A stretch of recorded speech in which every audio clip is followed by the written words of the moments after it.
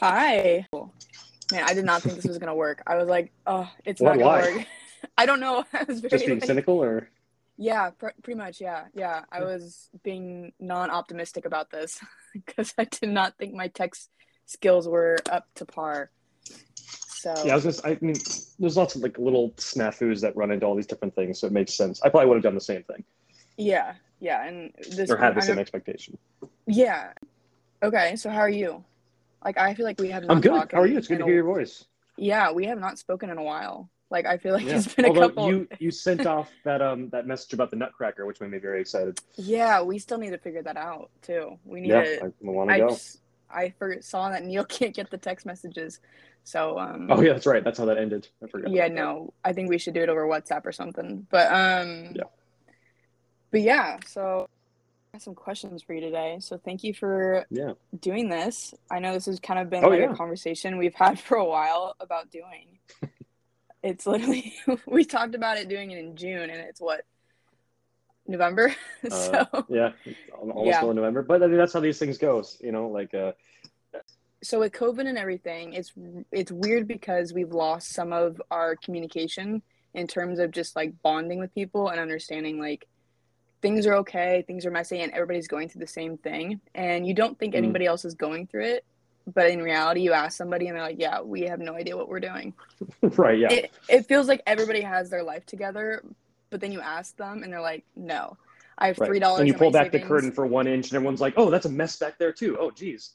Exactly. And I think it's like hard because we're not seeing people in person. I know we have Yeah. an age gap, but not significant enough where No. you're still Yeah. Yeah. Yeah. experiencing things that I don't feel like our worldviews are so separate that you and I are having a vastly different experience or anything like that. yeah, exactly. But we're also like young enough where we feel like we're missing out on some milestones, if that makes sense. Like I Sure. feel like Sure.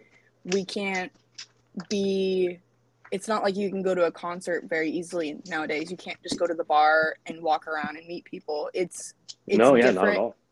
And so this was kind of like an idea in terms of just connecting with people. I can't take like you're in school, I'm in school, and something Yeah. that's very common is out to coffee, or you take your peers out to coffee, you get Sure. lunch. Yeah. That's no longer a thing. So it's kind of like this is helping bridge that gap and having those conversations in a safe environment with no expectations. So I kind of wanted to get your point. You have a very interesting perspective on life, which, to be honest, I've had the most intellectual conversations with you, I think, out of every other person that. Well, that's because you and I Um, lucked out when we were doing that job together. It's like, oh, so someone else studied philosophy? Oh, you're studying it right now? Oh, okay. What do I you think know. about this guy and this person? Yeah, and we bought. I feel like that whole scenario too. We all got really close, really fast. Oh, yeah, yeah, yeah. Um, Logan and I worked at SAS. It's a high school and middle school in Seattle. But you and I, it was a COVID job. That was the whole reason why it was a Right. hybrid learning experience, and they needed extra bodies. And they kind Yeah. of accumulated grad and undergrad students. I feel like I was kind of one of the younger ones. Yeah, I But think that's probably true. yeah, and it was interesting because we all usually you kind of have a weird like ice breaking like week or two. We never had that. I feel like it was like a Mhm. day, and all of a sudden after like lunch, we were Like, all okay, like, go for it. yeah, we were all like super, Go do your super job. friendly and like, yeah, and we just kind of got let loose, and so Sure. that was And that's true. interesting It's to not do. just that we were doing the job fast, but you're right. We all did kind of clamor to one another relatively quickly because I think all of us for like it had been for some of us like 6 months or so before like since they had consistent contact with people in the flesh. So I think there was a really big kind of like reunion feeling of like, oh my God, I set so low for like what would count as like friendly conversation or for like who could count as a friend that it was really easy to feel camaraderie because it's like the second you'd be like, yeah, I like SpongeBob, I'd be like, you like SpongeBob? And then that would be 3 hours of conversation because you really needed it. Yeah, We you really needed did. it. Yeah, Yeah. we sure did. And it was like Yeah. very fast friendships very quickly. And to be honest, I think that's why like we haven't even known each other for a year, but I would consider you one of my really good friends. And I think just having Yeah. that shared experience, and having some type of like, you're feeling like you just jumped off the deep end. And for me, that what it kind of felt like that. Like I was so isolated. We were so isolated, especially I was in school still, and I was doing online classes. I was not having any connections, and it was just like once you had that little bit of like, hey, we want friends too, it was just like, oh, it was like bon voyage. It was very quickly. So I got some questions. Could you kind of go over your major and degree, kind of like where you're going and kind of what's your strategic plan in terms of like where you want to go with your career? Just kind of reiterate. Oh yeah, sure. So I studied philosophy at Seattle University and graduated in 2020. And then I sort of had a somewhat of a shift in terms of my direction when I would say near the end of junior year, because up until that point, I had really been expecting and been really, really excited at the prospect of doing PhD in philosophy because I was really, really interested in teaching, and still am to a large extent. Mm-hmm. But but many of the professors at SU whom I value their opinion immensely, not just because I enjoy them as human beings, but also I trust their knowledge in this area. Every professor that I would run into when we would have these conversations, including my advisor, including other people on the philosophy department, would kind of like we would get to talking, and I would say what I wanted to do, and and everyone would kind of like grimace, like, oh yeah, I mean that's great, philosophy is like if you want to go on and do that, that's great. And then they would everyone had basically the same parameters that they would list out and be like, okay, so I'm not going to tell you not to pursue a PhD in philosophy. I'm not going to tell you not to, but Logan, here's what I'm going to do. And they would kind of go on to tell me that, so first thing, like, world's smallest violin, cue that up. But like, because you're a white male going into higher level echelons and, philosophy academia, ironically, you'll actually have a really hard time because most of the places, at least in the United States, that are doing the kind of philosophy work that I would be interested in doing are really trying to diversify, which is really important. And it's not something that I begrudge for a second.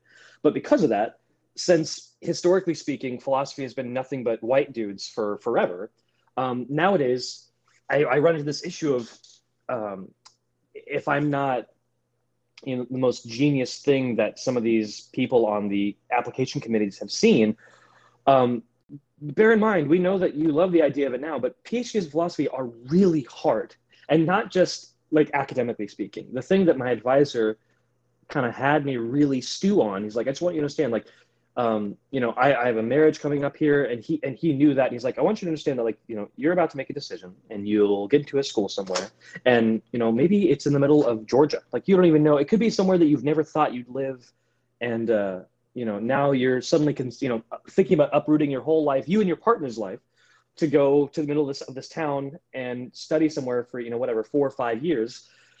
And he just kind of said, it's really lonely. And like, yeah, the work is great. And, hopefully you'll be with a cohort that you like, or, you have a few other students that you enjoy, your professors that, theoretically you would have chosen those schools because you really enjoy the work that they're doing. But all that being said, at the end of the day, it's a tremendous amount of time reading and writing alone. And he kind of just made sure to remind me, like, yeah, I know you think you're doing that now as an undergrad, but like, I want you, like, it's going to be a league unto its own when you do this as a PhD. And I was like, oh, okay. And then the last thing that kind of really started to make me consider whether or not I wanted to do PhD in philosophy to the extent that I wanted to teach was, he's like, so let's say you get through that, which it's, questionable whether you will. Let's say you get into a school that's remotely in a town that you'll enjoy living in, and your to-be wife will enjoy living in. Let's say you get past these 2 big hurdles, and then let's say you get through the PhD itself, and you graduate, and you're doing great, and you defend some thesis, and yeah, you did it. After all that, where are you going to teach? Where are you going to go? Because philosophy departments are compared to anything STEM, right? Like these are really, really They are small not funded departments, well. and they're not funded, and you know, the slots are taken, and so even if I found a spot, there's no guarantee it could be like, you know, that's a career move, which means that, you know, like it would be one thing um, to study philosophy somewhere in a town that maybe, you know, this is not, it's not my, you know, forever town, my forever home. But like, it's one thing to do a degree where, you know, it's like, okay, well, there's a 5-year, like, or a 4-year stamp on this. Like, I'm only going to be here for that amount of time. But theoretically, you know, you would want to go somewhere to teach that's like, you know, I could have a career here. And so thinking about the prospect, like my advisor told me, is like, I knew I wanted to be back in the Pacific Northwest, and I just had to take a job. I taught in Atlanta, Georgia for 16 years, just waiting, just Wow. teaching and just hoping that something would open up. And then finally, you know, something did at SU. Anyway, so all these large conversations, which, you know, again, they happened with the most compassion. There was lots of laughter, and everyone was trying not to make me feel afraid, or trying to, you know, not trying to kind of bully me out of doing it. A lot of my takeaway was, I was like, okay, so I really enjoy philosophy. I feel like the reading and writing I've done over the last, you know, at this point, the last 3 years, or, you know, I was starting my senior years, like all this stuff has meant the world to me. I didn't choose philosophy because I thought it would, you know, put a lot of money in the bank. I chose it because I thought it was important. All of this being said, you know, I now I do have to face some kind of realistic picture of what the future is going to be like, and part of that picture has to involve me paying for bills, and, you know, helping me and my, you know, wife like have a life and buy a home someday, or whatever we want to do. And it's looking like the road to professorship is going to be a shaky one. So Yeah. all that is to say that, so at the same time, it just so happened that, you know, when I chose to study at philosophy at SU as an undergrad, it happened. I didn't choose it because of this reason, but as I was talking to people at the philosophy department there, as I was choosing the school, that it turned out that the school kind of leans phenomenologically. It just happens that a lot of the professors in the philosophy department and the psychology department are interested in people like, you know, like Husserl and Heidegger and Nietzsche. Well, Nietzsche's a soft phenomenologist, and Merleau-Ponty. And at the time, like I'd read really, really sparingly a few of those names, but I was like, oh, that's interesting, whatever.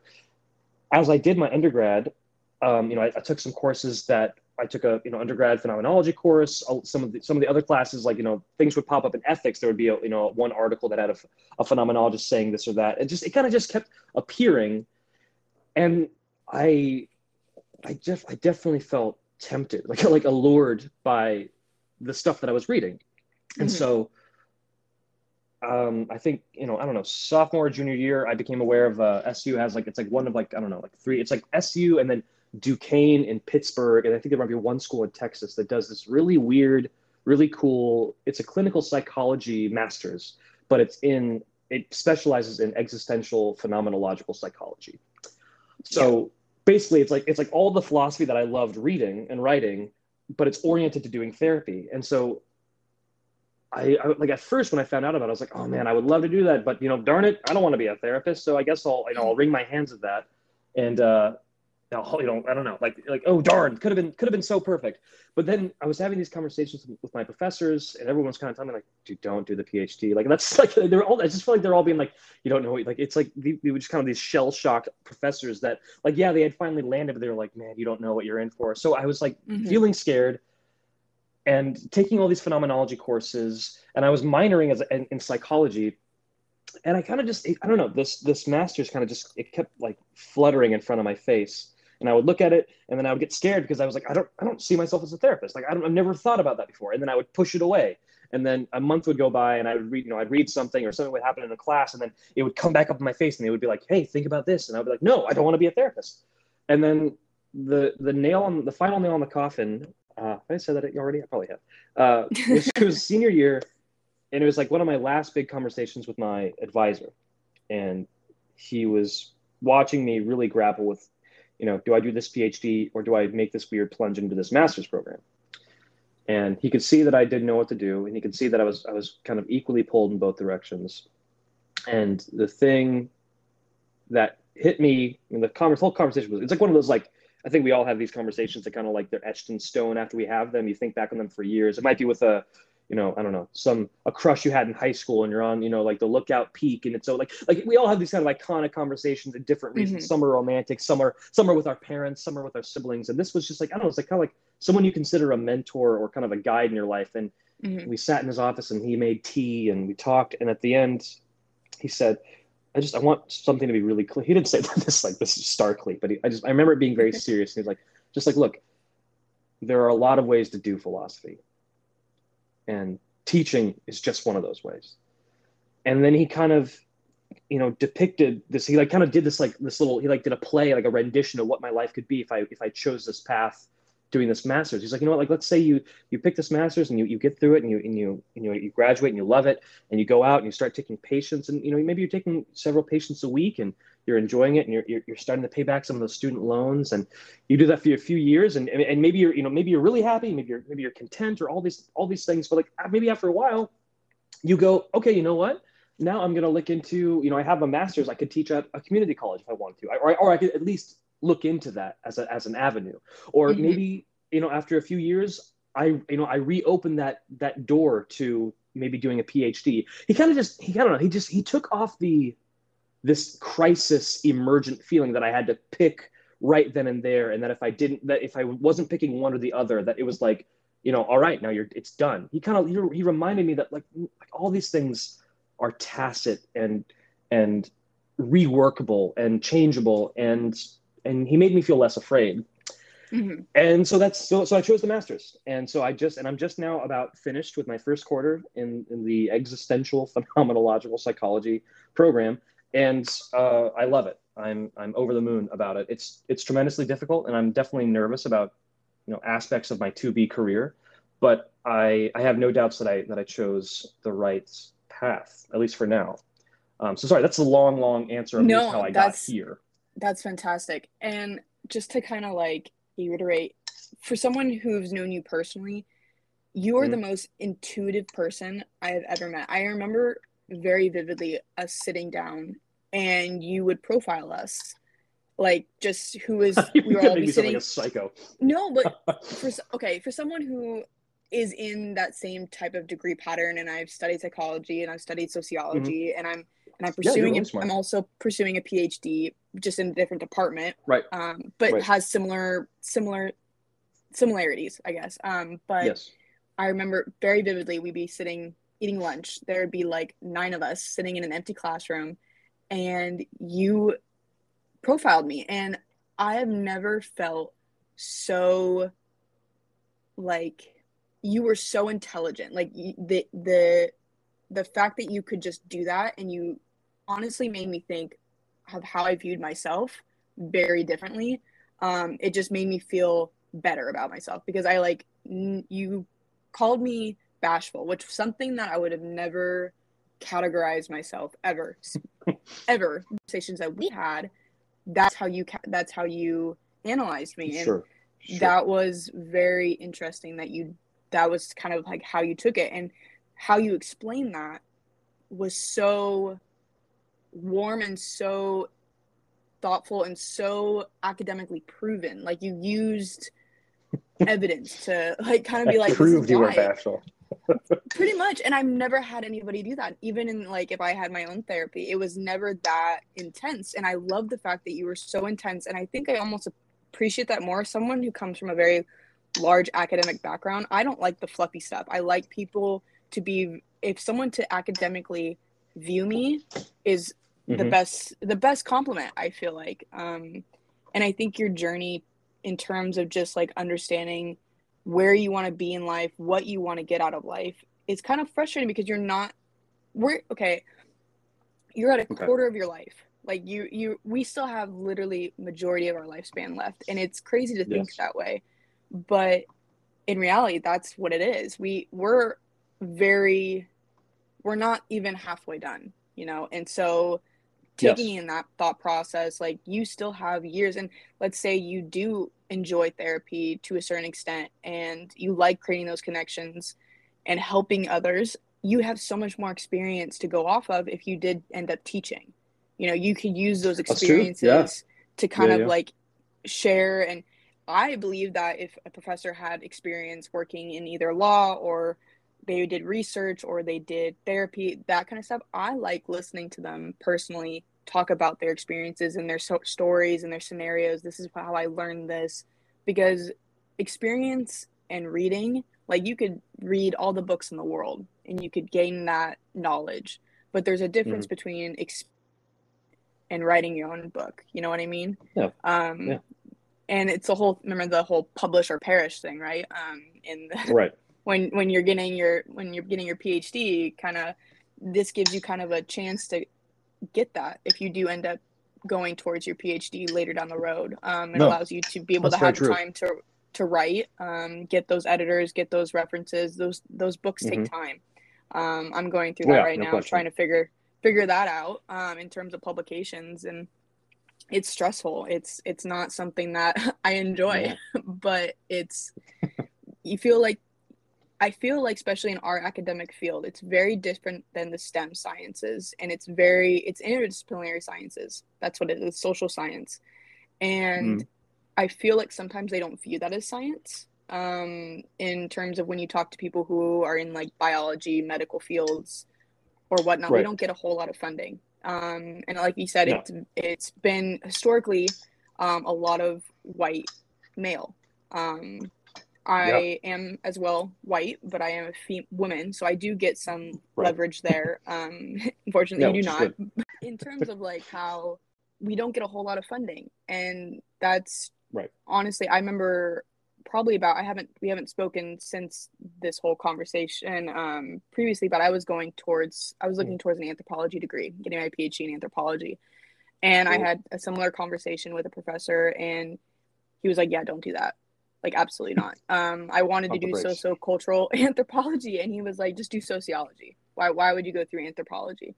And he pretty much had the same thing. Why did you want to? Not enough funding. I wanted to study humans, and anthropology was a large enough department, and it had such a broad spectrum that I could kind of, I could be consistently changing my target audience, and I could be publishing to different journals instead of just one journal, you know?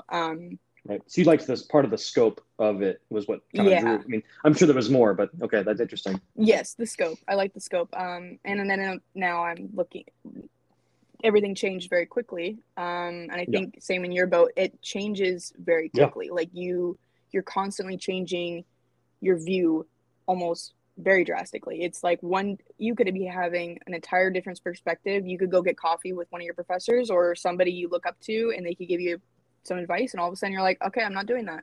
And you have to change your whole view. And it feels like it's going really slow, but at the same time it's going very fast. And I've changed my degree focus towards a sociology degree. And I would have never thought I would be in that utilizing that type of lens beforehand. So I did not realize I could be studying ethics and theory and whatnot in sociology, even though I knew. Right. No, that makes sense. So kind of like what, in terms of like the master's, and like what is your actual, like what are you studying in terms of that master's degree? Like what is, like, how is that different than normal psychology? Like in terms of that? No, it's a good question. It's a tough question too. It's kind of the cohort and I had a midterm 2-3 weeks back, and for one of our courses, there was 5 questions there's 5 pairs of questions, and you got to choose one of the pair for each section, and it's a 1-page essay per question. And the final question was, I think out of the 2 questions, one of the options was like, what is phenomenology and why are we studying it? And it's a huge question. And the funny thing is that it seems like it should be obvious if someone's in a master's program, that's all about it. But it was a really challenging question. So great. I'm happy that I have another chance to mull this over in dialogue. So I'm in this program, existential phenomenological psychology, and I would say it's couched right between, and it nestles right between like most people's common conceptions of philosophy and most people's common conceptions of psychology. It's right in the middle. And I guess what I mean by that is practically in terms of like, you know, vocation and career path and in practice, it's psychology, because all of us in our cohort, we go on to do, you know, counseling work or psychotherapy or, you know, other forms of, you know, people, you know, I've already kind of talked about doing specialized therapy. People are interested in doing music therapy and play therapy. So it's all oriented around, and it's clinical psychology. So that is that's the bedrock of what we're doing. However, in terms of the overriding methods and theories and techniques that will inform our individual, you know, takes on doing therapy, that is where the philosophy is. And that's kind of what initially drew me. And as I'm, you know, we're concluding this first quarter, I'm also getting, you know, I'm swooning over the therapeutic and the clinical side as well, which I'm tremendously happy, because obviously if that was not, you know, if that didn't feel like a fit for me at this point, I think that I would consider that somewhat of a, you know, maybe not a red flag, but an orange flag. You honestly didn't share that type of, like, right. Beforehand, that was not something that you were looking down upon, right? That was not something that you wanted to venture into, and now you're enjoying it. So it was like I wanted to go into the Masters because I wanted to do the reading. I was like, oh, this too, like whatever. Yeah, it was definitely. I was nervous about it. I didn't know what to think of it, and yeah, I definitely had a change of mind. You know, having since began, but so it's therapy, which means that it's you know, it's dialogues in class about, you know, healing, I guess would be like kind of the broadest word to use. And one teacher, even at some point, kind of in the initial part of the quarter, had to kind of, well, she didn't have to, but she elected to ask us, what do you think of that word healer? Like, how does that sit with you? And a lot of us were like, I don't know if I'd ever consider myself that. It seems kind of weird. It's like, it seems kind of hokey, or it seems kind of like crackpotty. So it's weird to use that kind of term, but at some point, because of the kind of therapy that we're all learning, at some point your hands are tied and you're like, well, I don't know what else I would call myself. So the thing is that none of this psychology, it's not behavioral, and it's not strictly cognitive. It's not neuropsychology. It's not, you know, like it's not your customary clinical psychology program. So a lot of the stuff that we're doing is there are an elect, you know, good, like sturdy handful of philosophers that have all, like, I don't know, since the end of the 19th century, and maybe some a little bit beforehand, but like basically from Kierkegaard upward, there's a whole kind of slew of philosophers that have been writing either implicitly or explicitly. They have been writing philosophy sort of that perfectly segues into the therapeutic dimension, we'll call it that. And so a lot of this psychology is interesting when you're talking about, you know, how the sciences, you know, the STEM sciences, how they kind of view philosophy and the liberal arts in general, and that there is kind of often this like the STEM, like we're the serious stuff over here, like, you know, computer programming and you know, like all this stuff right now, biology, chemistry, like that stuff's getting a lot of funding. It gets to take itself very seriously, and I'm not trying to say that I have any bad blood, you know, with these programs at all, but the situation right now is that those are like the real the real degrees, and then the liberal arts stuff you do if you're like kind of like a hopeless romantic, like, oh, I studied creative writing because I'm content working at Starbucks for the rest of my life, but like really love, right? Like that's kind of how we view it. So alongside that way of thinking about things, the interesting thing about this program is that a lot of psychology programs, I mean, I'm going to generalize here a little bit. A lot of psychology programs just sort of, we'll just limit it to North America. Like psychology is still very, very avidly as a discipline trying to kind of shake its fist at the sky and be like, you know, we're as serious as the sciences. Like we can predict things. Like I can guarantee you that, you know, if I mean, whether it's conditioning or behaviorism, like I can tell you that if you ate a chicken salad sandwich yesterday, that tomorrow you're going to be going to Dune. There are people that are really, really avidly still trying to say, like, no, we can, like, I can tell you, I can look at your brain, and if you have this much serotonin and this little dopamine and this much cortisol, that, you know, that will lead to, you know, you will have schizophrenia tomorrow. Like, you know, people are still really avidly trying to do that. Mm-hmm. And I don't want to denigrate that endeavor per se. I will, however, say that the psychology that I'm studying right now, essentially, as much as it can, and there are some limits to this, I suppose, it washes its hands of the idea that it has to be contending in the same category as the hard sciences. It, like, the philosophers that we're reading, the psychologists that we're reading, are kind of just trying to, they're saying, like, look,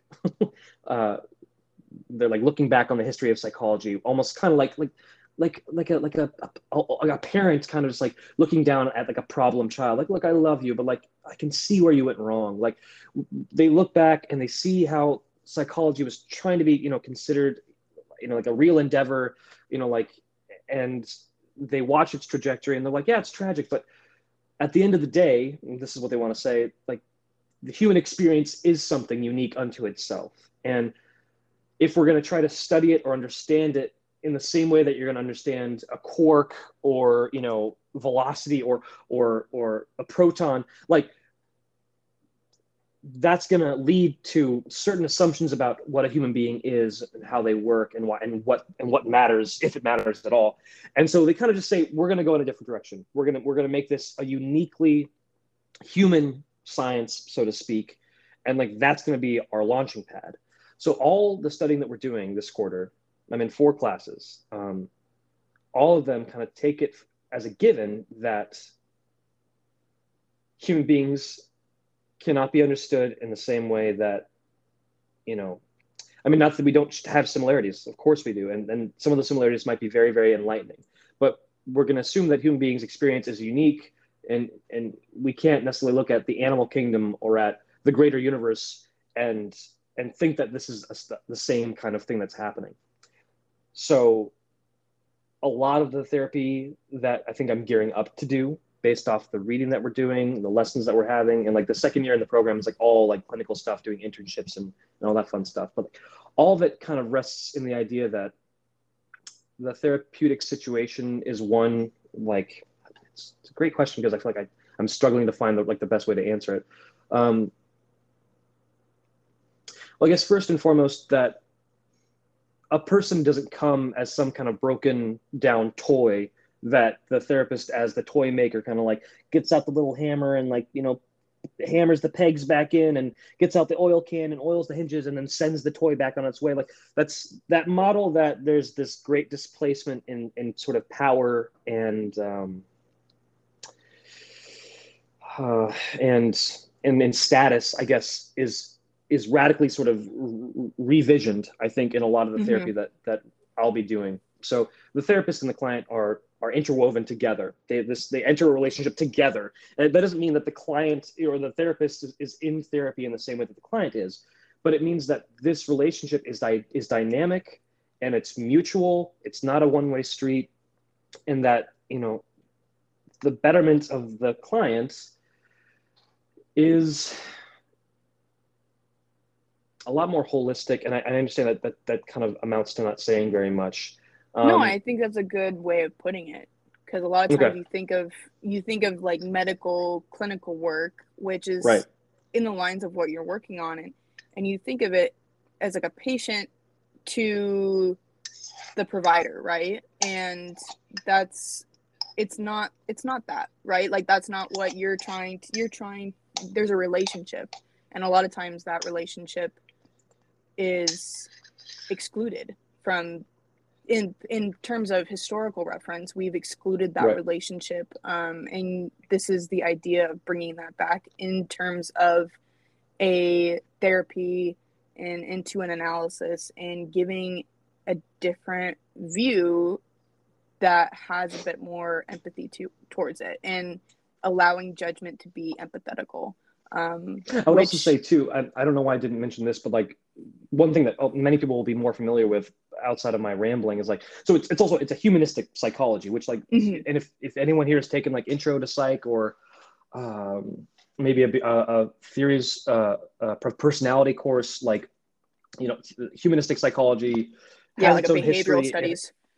Right. Or I'm trying to think, like, Carl Rogers is like humanistic and like this unconditional positive regard. Like, in some respect, Maslow is also humanistic because like his hierarchy of needs, the fact that it ends with what is his term?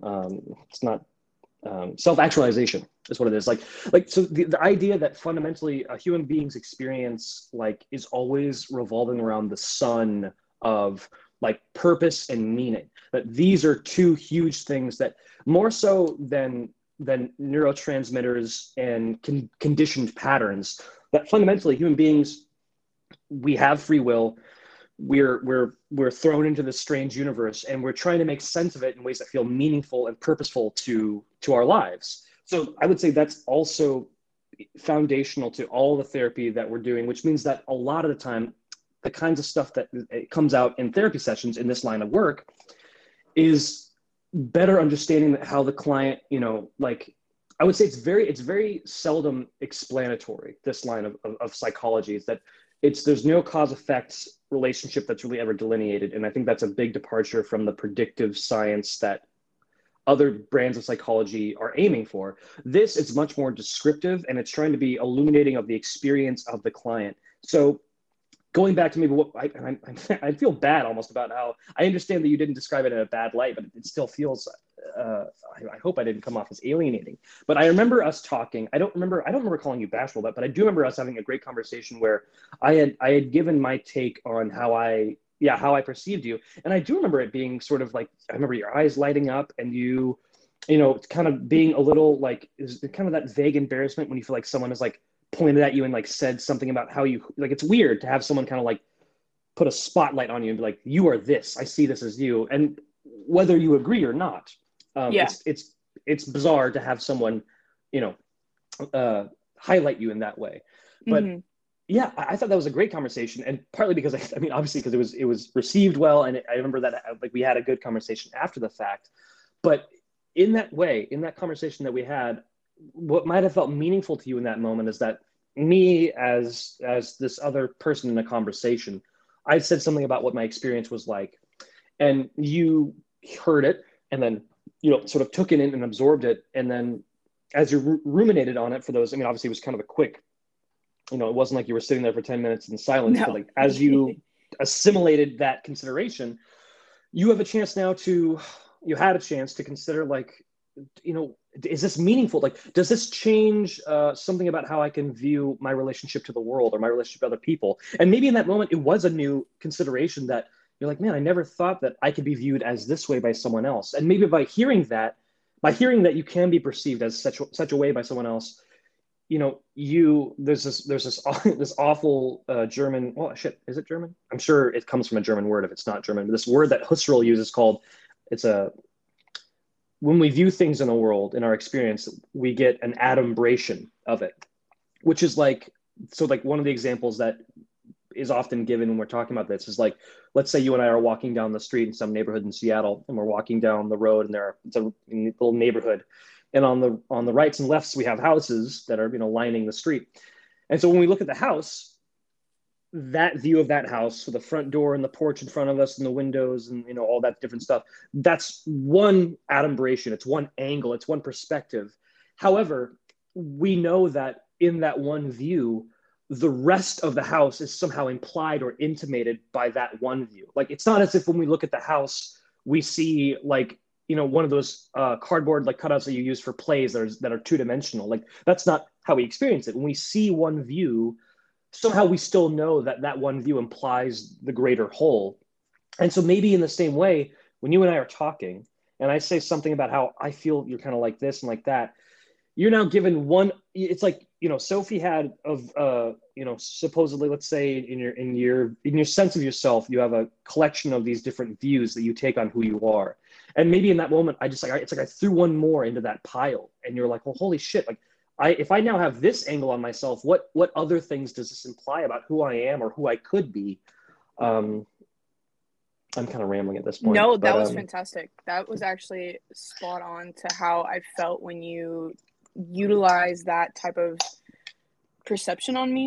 And coming from somebody who I think so fondly over as a friend, it was heartwarming and just kind of eye-opening to see because again, as humans, we are consistently judging. That's just our nature, is to judge others. It's a survival instinct. It's natural. We judge others. We see Sure. what they wear. We see how they act. We see how they walk.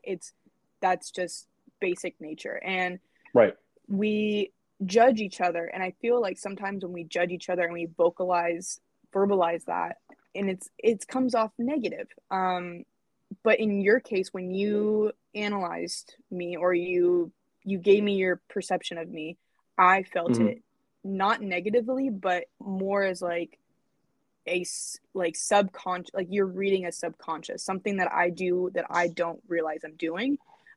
Sure.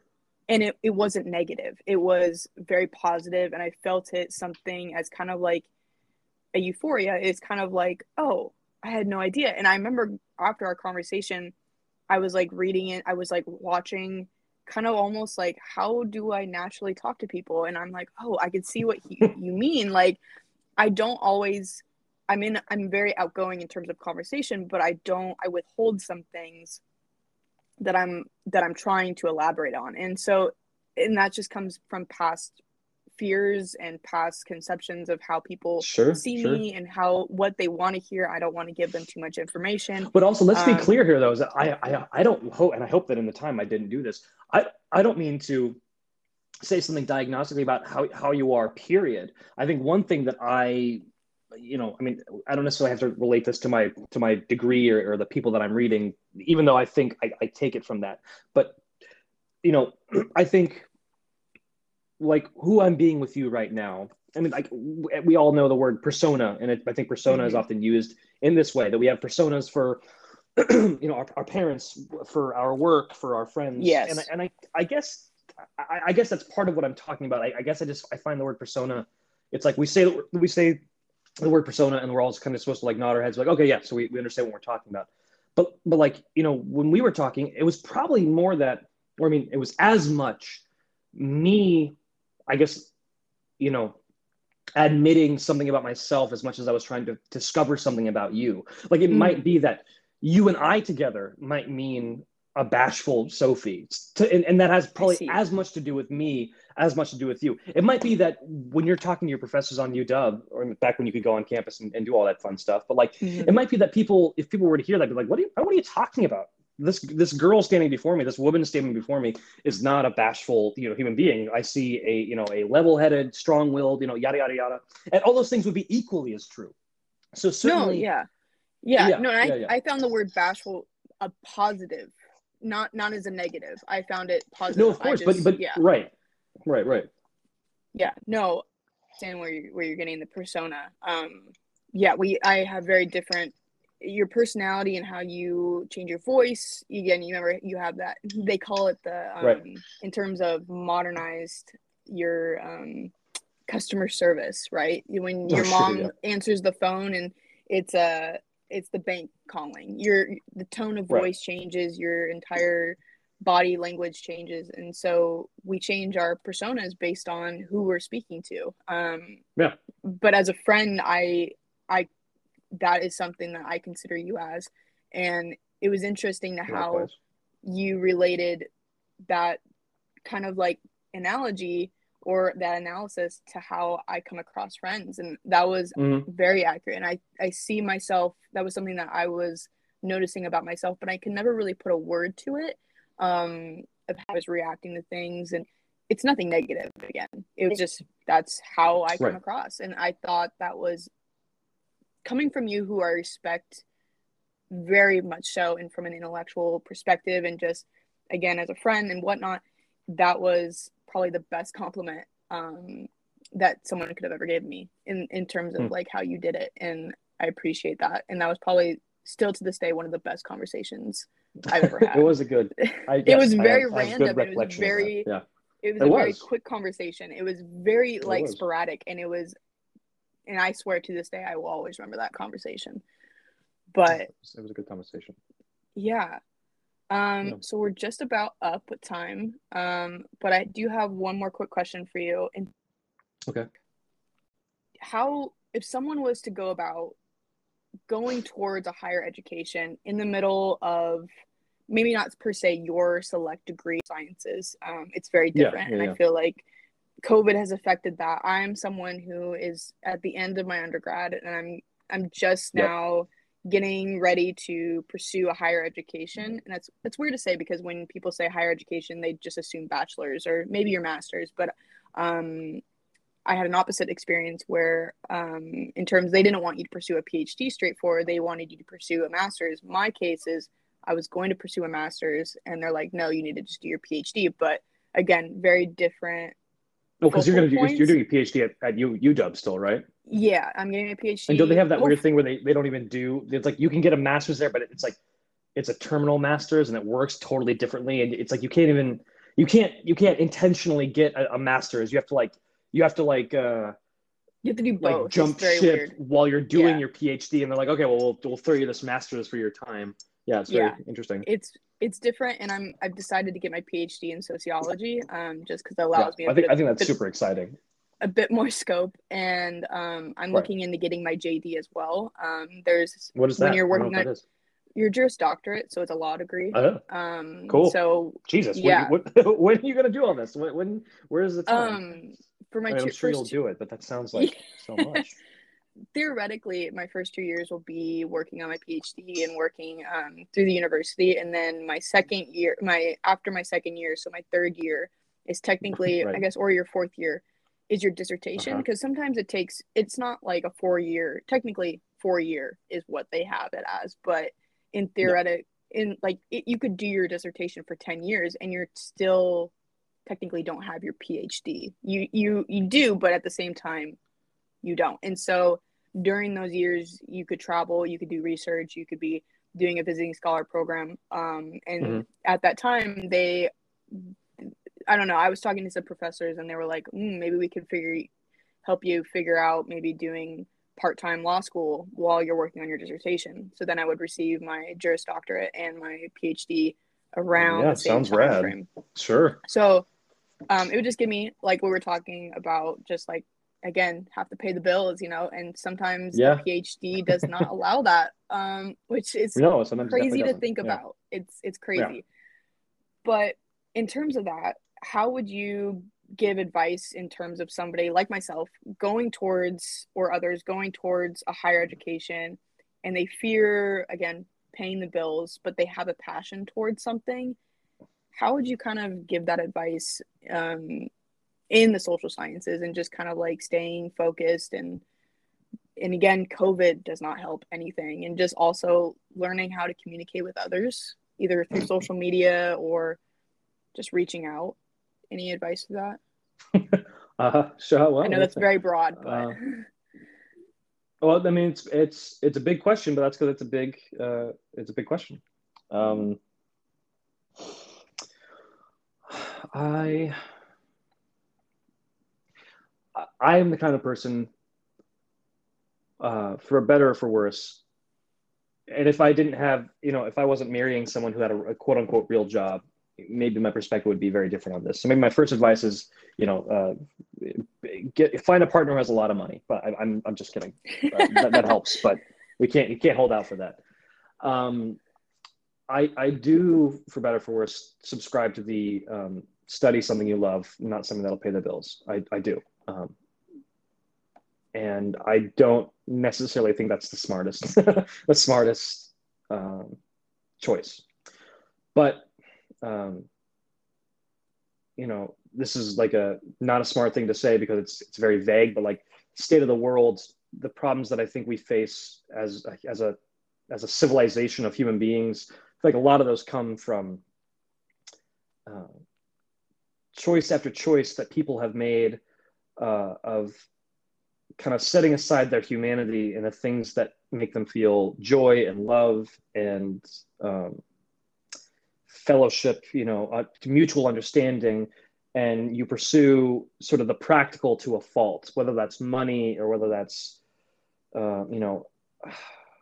industry to some extent, which, I mean, how is that separate from money? But like, I do think, as naive as it sounds, that the world ultimately would be a better place if more people chose paths that had to do with their, emotional, mental, psychological, spiritual well-being first, and put us like, you'll find a time to eat. You'll figure out where to sleep. I know that sounds stupid. And this is I guess maybe me coloring just where my feeling is coming from when I answer this question. But I would always advocate that someone choose the thing that feels meaningful to them, even if it doesn't feel as practical. I think I would always advocate for that.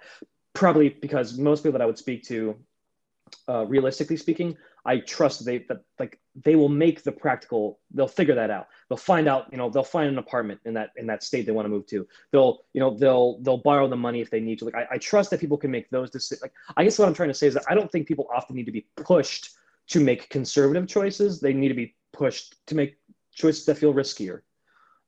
Yeah, and not all the time. Not all the time. Sometimes it's better not to push someone in a risky position. But I think when it comes to the question that you're asking, I'm tremendously in favor of people doing that degree that feels important to them, not safe, not something that's just going to pay the bills. So, in that being said, I think. Well, maybe I'll just say this first, and then I'll see how my answer ends. I think that most people tend to know in their gut somewhere what they want to do, and not all the time, but I think most people, whoever's going to end up listening to this right now, I think that this listener already knows in the back of their mind, in the back of their throat, somewhere in their chest, somewhere they have a feeling that they know what this version of that thing is for them. Mm-hmm. So speaking to that, I think much like what we're doing this morning on this fine, 13th of November, I think having meaningful conversation about your experience, about anyone's experience, is an integral part of making these choices, of understanding these choices, and of even having once made a difficult choice, say like entering, a graduate program or entering a different career path. I think these conversations are also important for kind of lubricating and keeping one stable within that, because it's not as if the choice itself is a hard part. Once you've made the choice, you're in it. Now you have to live it. So I do think, to the end of your question, you're talking about staying connected and stuff. I think that's a massively important part of anyone who's going to endeavor to do graduate work in something social science related, whether it's cultural anthropology, philosophy, psychology, social sciences, sociology, anything like that.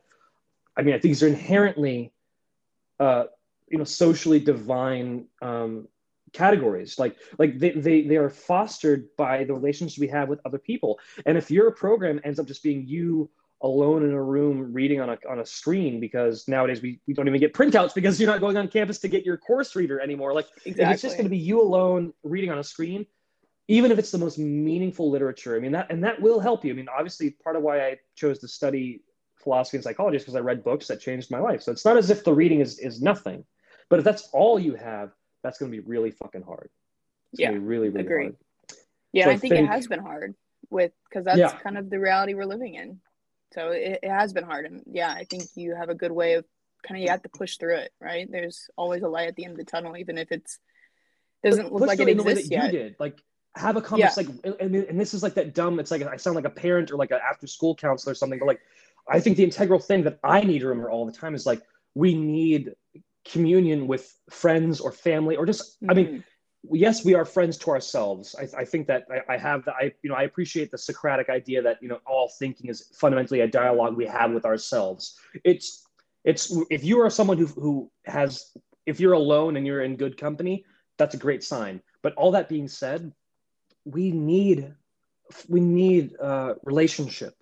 And so I think for people that are doing this stuff right now, whether it's having a Discord server and playing Minecraft with friends, or whether it's having people that you trust and who all are vaccinated, and you have coffee shop meetups and you talk about stuff, like, I just think it's so helpful to have these life preservers, which is often what they end up feeling like. They feel like these people are, it's so often nowadays where like I'll meet up with like either it's someone from class or whatever, and like we'll go to a brewery or something and I'll sit down, and it's like we all sit down in this slump, and then the first words that are usually out of our mouths is like, I was so exhausted, like kind of like right up until now, like I was just at the end of my tether, and then we met up. Like, it's so important to have, and I'm not saying this diminutively, because I think we still academia is partly at fault for this. American ideology at large is at fault for this. But this idea that to reach out for help is a sign of weakness, and that every human being should be constantly endeavoring to be this militant, self-preserving, like tour de force. Like,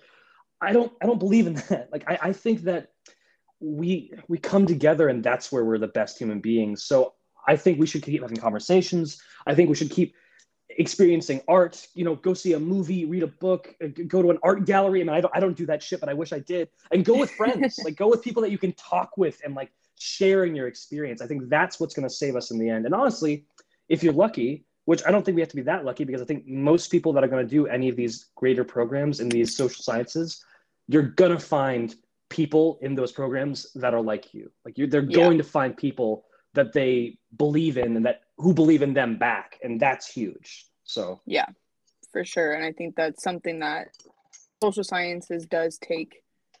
It's humane, if that makes sense. It's very humanizing. Our entire idea of how we think and what we study is based on human integrity and historical relevance and just the theory of human science. And I think having those type of people surrounding you, they're all going to want to create those connections.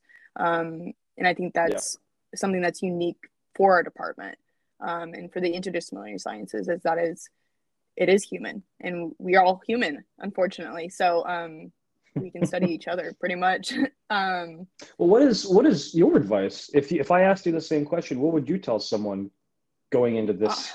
Someone looking down, someone looking to maybe jump off the cliff that you've already jumped off and you're falling to, whatever depths you might. So what would you say to somebody? I think just jump. I took the jump. It doesn't really feel like I jumped at all, but I think at some point I did end up jumping, which is crazy to think about, because if you were to ask me a year ago what I wanted to do or where I was, you wouldn't recognize me. I wouldn't recognize myself, because it all changes so freaking quickly. And there's this analogy that I kind of kept in my head, and I probably need to like let it go. It's very unhealthy. But we're a shark in a you got to be a shark in the ocean, and that has what kind of has kept me going in terms of just like pushing forward. You just got to be that shark, and you just kind of have to just take in everything as much as possible. Write those emails that you don't want to write the email that one have person a kind of ferocity. Is that part of what you're describing? Yeah, you can be, especially I feel like at where I'm at right now in my degree stage and where I'm at academically, I kind of need to fight for what I want. And I may not know exactly what I want, but I understand where there's a tree line and I got to get to the tree line. It may not be one specific tree yet, but there's a horizon that I'm you have your towards. heading, you know which way you're walking. Yeah. Exactly. And sure.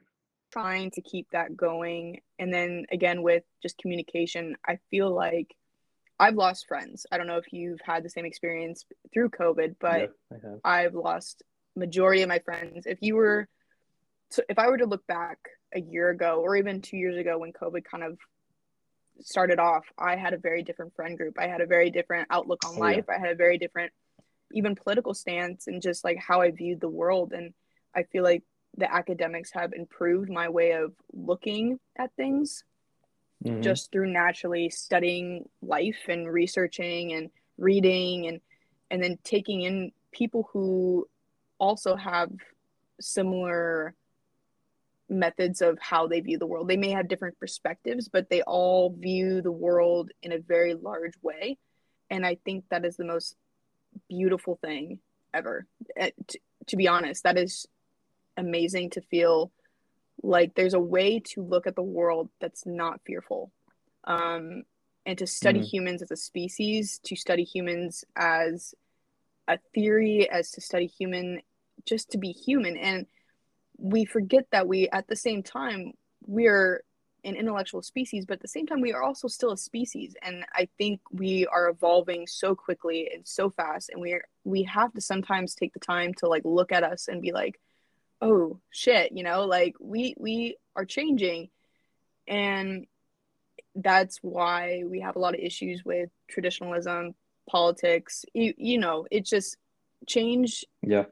change hurts, and unfortunately change is good, even though it does hurt. And so with COVID, um I found myself alone most of the time, and I Yeah. think going to work and meeting you guys, meeting that whole group, that teaching and being around kids and seeing how Yeah. they're going through life. They're teenagers, they're young kids. They're like, I'm still working at the high school, and I'm working with 16-year-olds, 14, 16, 18, and they're in their children and their adolescents, trying to date, trying to learn relationships, trying to Right. be Trying to have themselves, fun and yeah. and they're trying to learn, and it's just like and they're adapting so well, but they're also struggling. And Yeah. so it's just kind of interesting to kind of watch that. And I think that's just like, we just kind of keep moving. It's the whole, I don't want to be kind of like make a funny comment, but it's like that one, just keep swimming, just keep swimming. That's this kind of like Yeah. motto. No, You no, kind of that's have to yeah. keep going. And it's a funny motto, but it is a motto.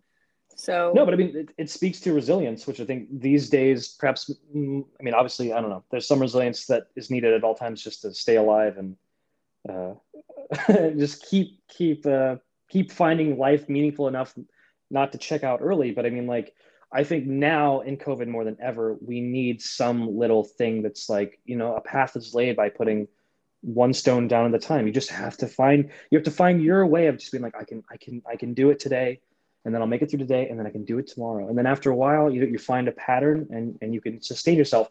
And I think that's why you and I are in agreement that all this is easier. I think a single individual can do it. It's just hard, and it's meticulous, and you have to find a way to live that takes care of you enough.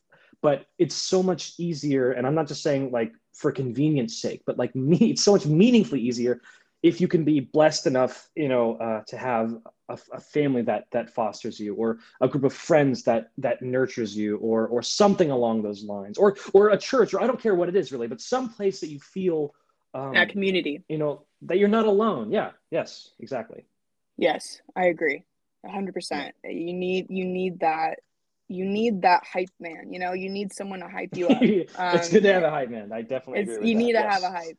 Yeah, you That's just actually, I kind of love that you need said that, because one thing, I don't know, I would love to find out. I mean, maybe this is not the right time for it, but so I'm not a person that responds well. Like if I'm in a gym setting or like something mm, like physically competitive, I found, it's not like, I mean, I've known this for, I guess, a few years, but I guess the jury was out for a while. I'd never taken stock of how I responded to this, but I now know I'm not a tough love person. So like someone be like, come on, pussy. Like I do not respond to that stuff. Like it's not my method. Like I don't suddenly be like, oh, I'm going to show that guy. Like that's not how I respond.